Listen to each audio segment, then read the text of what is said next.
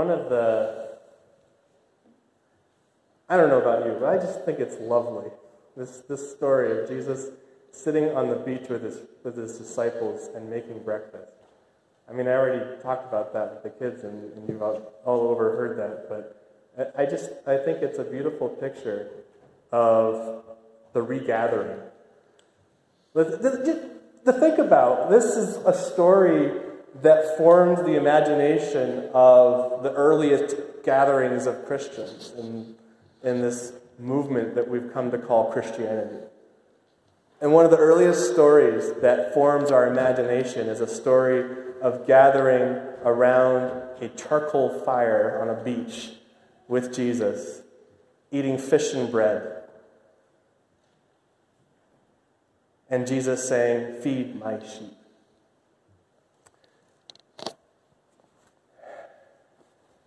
It's significant that in this story, Jesus asks the question to Simon Peter 3 times. You all can probably figure out why that's significant. Anyone want to volunteer that? Why is it significant that Jesus would ask 3 times? Jim?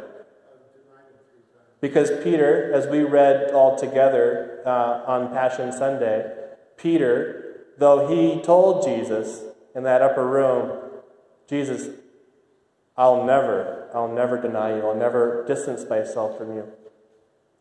He went ahead and denied him 3 times. "I don't know this man. Stop associating me with him."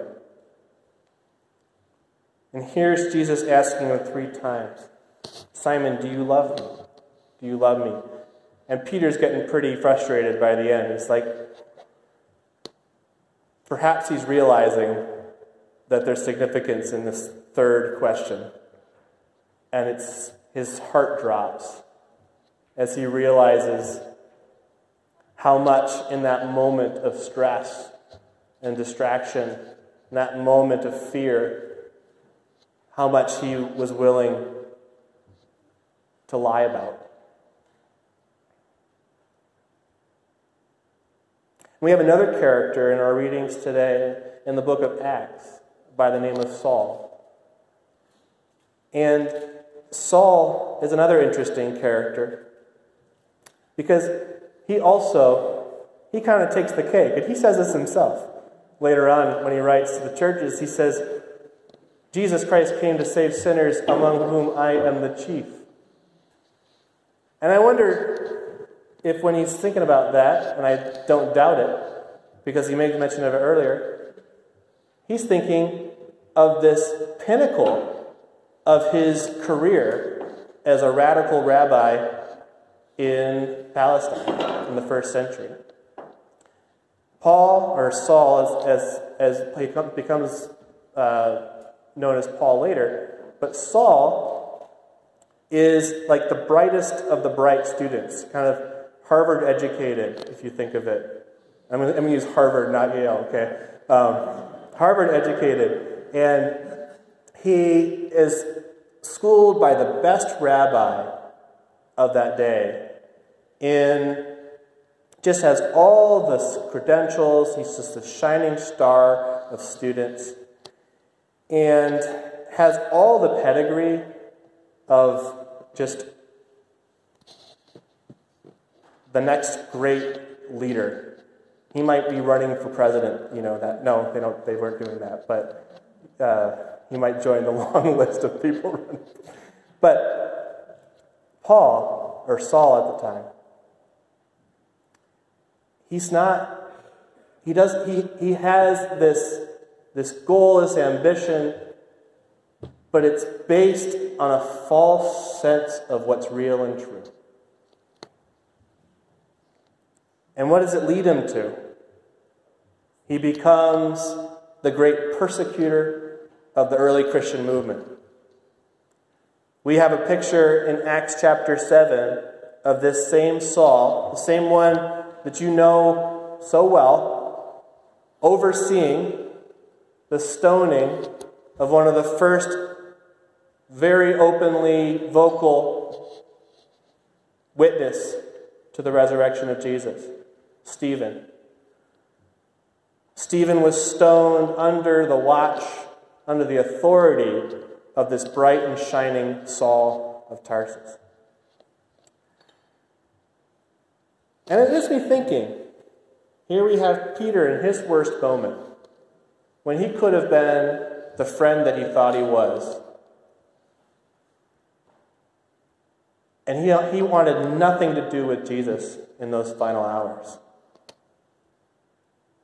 We have Saul, who is determined to be the best person he can be.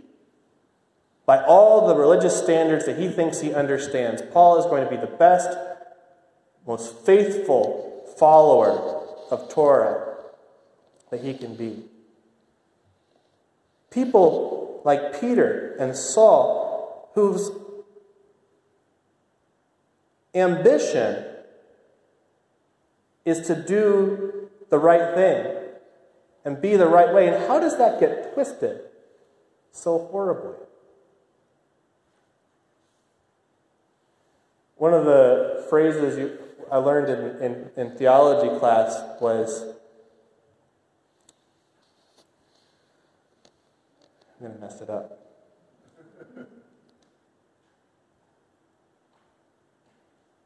Corruptio optimum pessimi. And that's Latin. And what it means is the corruptio,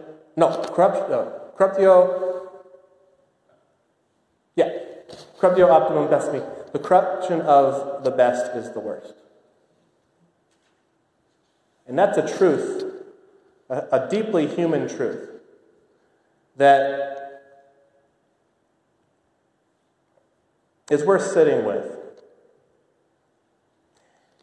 And one of the things that I think we have to realize is that the difference that Jesus makes is not in giving us more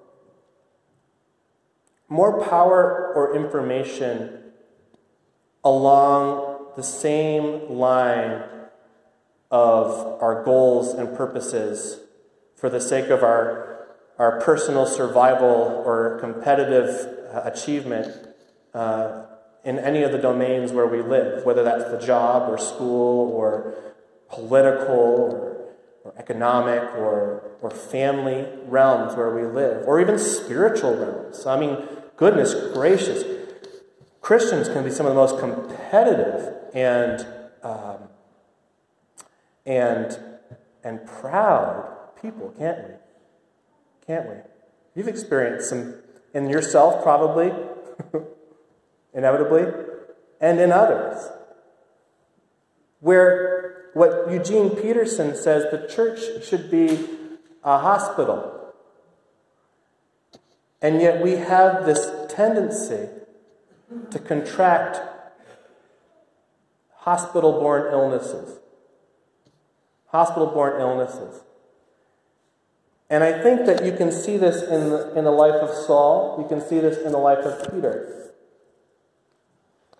That when you're trying to do right, you're trying to be good, and you're doing it out of this motivation that comes from deep within us. Oh my goodness, from earlier than my son's age.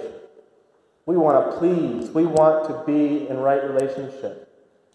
And yet, when that becomes the only way that we can relate to the world, when we don't find that that is insufficient, we can turn religion into a monstrous institution. And that's exactly what Saul did. He turned his religion into a monstrous institution in his own person, in the way he related to other people, in the stoning of Stephen, in the imprisoning of all kinds of people who just wanted to go out there and say, Jesus is resurrected. Jesus is the fulfillment of so much that has been promised us. Please listen. Please see that Jesus is this way forward. So what is the difference that Jesus makes? I want to use a technical term here. We, as human beings, live in a world of dualism. Dualism. And dualism comes from the word dual, two. We are a people that tend to think in black and white. You've heard that expression. We tend to think in all or nothing. We tend to think in either or. Dualism. That's one of the reasons why our political system is so messed up. Because we're dedicated to two parties. We're addicted to either or. The difference that Jesus makes is a confounding of dualism. And we see this in the way that Saul and Simon Peter change. You see, Simon Peter can only imagine a world in which he's either okay, nothing really bad happened, or I'm just going to go back to fishing, I give up. Saul can only live in the reality of either this new Jesus movement is a threat to the integrity of the people of God, or it's true, and it can't be true, and so therefore it's a threat.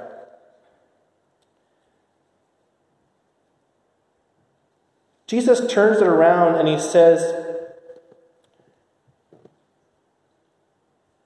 Paul, you are persecuting not some group. You are persecuting me. Jesus turns it around and says to Simon Peter, there's a third way. And that third way, Simon, is the way of forgiveness. It's a third way.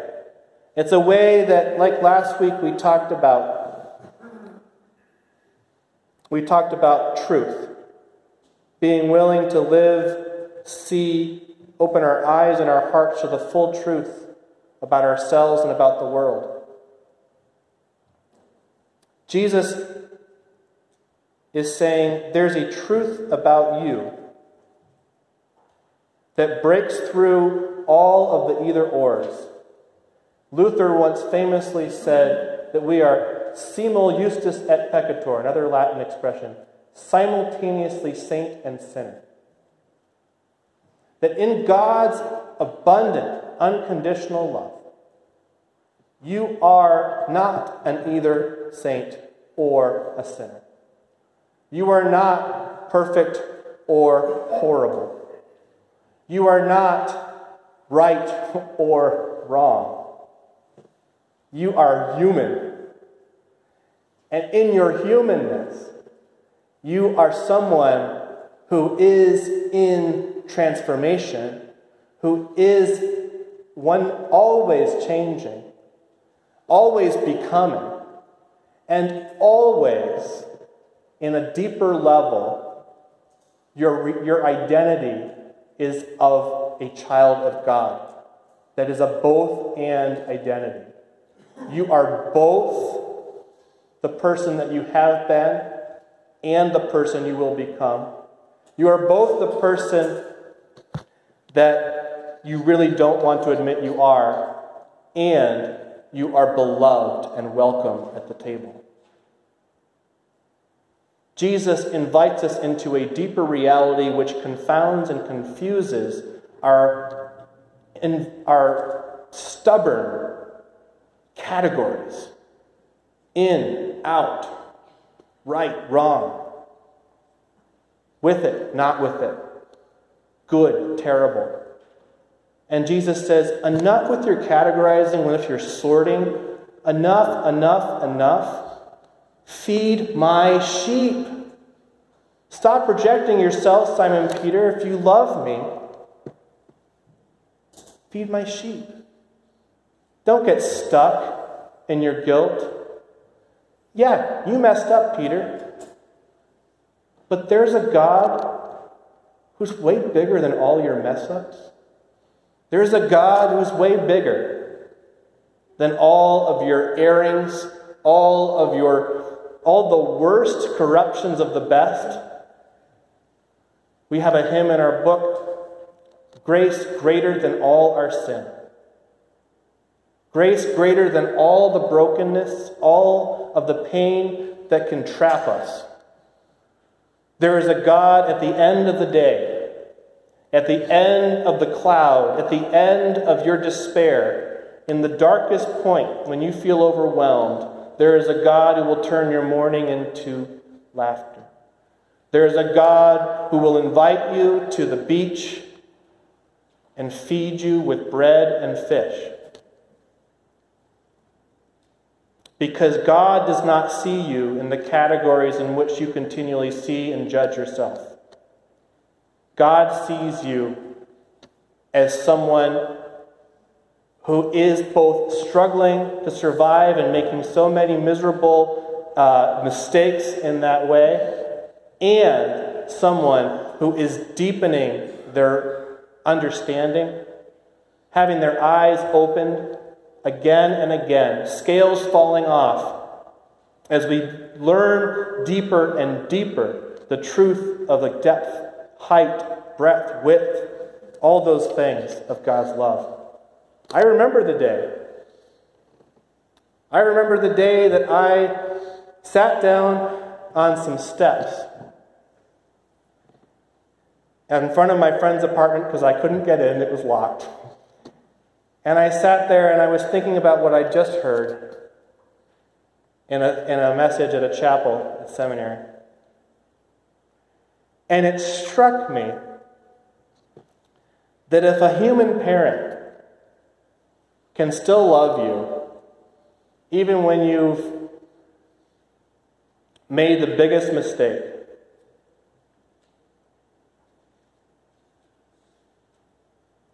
or maybe a human parent can receive you back, even when you've fallen from their grace. And we hear these stories again and again. And I'm not saying it's everyone's experience, but it was my experience. I don't remember what it was, Mom and Dad, but there was something where I just felt this sudden fear that I was going to say something that was going to suddenly make you be like, "Oh, Joel, you're too far off here." And he didn't. And I went back to the steps. And I wanted to get into my friend's apartment. But I couldn't. And it was a good thing, because I sat there on those steps and I thought, if my parents could do that with me, how much more could the Creator of all things receive me, see me, love me, just as I am? And I wept. To know that no matter what I think of myself, no matter how far I might stray, that underneath it all, there is a love which can carry me. And for those of you for whom that is not the case, maybe a parent or a loved one has not unconditionally accepted you, and that's so common, know this, that the depth of that pain is no match for the depth of the acceptance and love of the God who made you and sees you who you are. And that's the truth of this table. That's the truth of the breakfast that we're gathered around. That's the truth that we eat and drink. This table by early Christians, was called an agape feast. It was a table where they said to each other, "I love you." Where they passed the bread and passed the cup and said, "Jesus told us to love one another and to feed the sheep."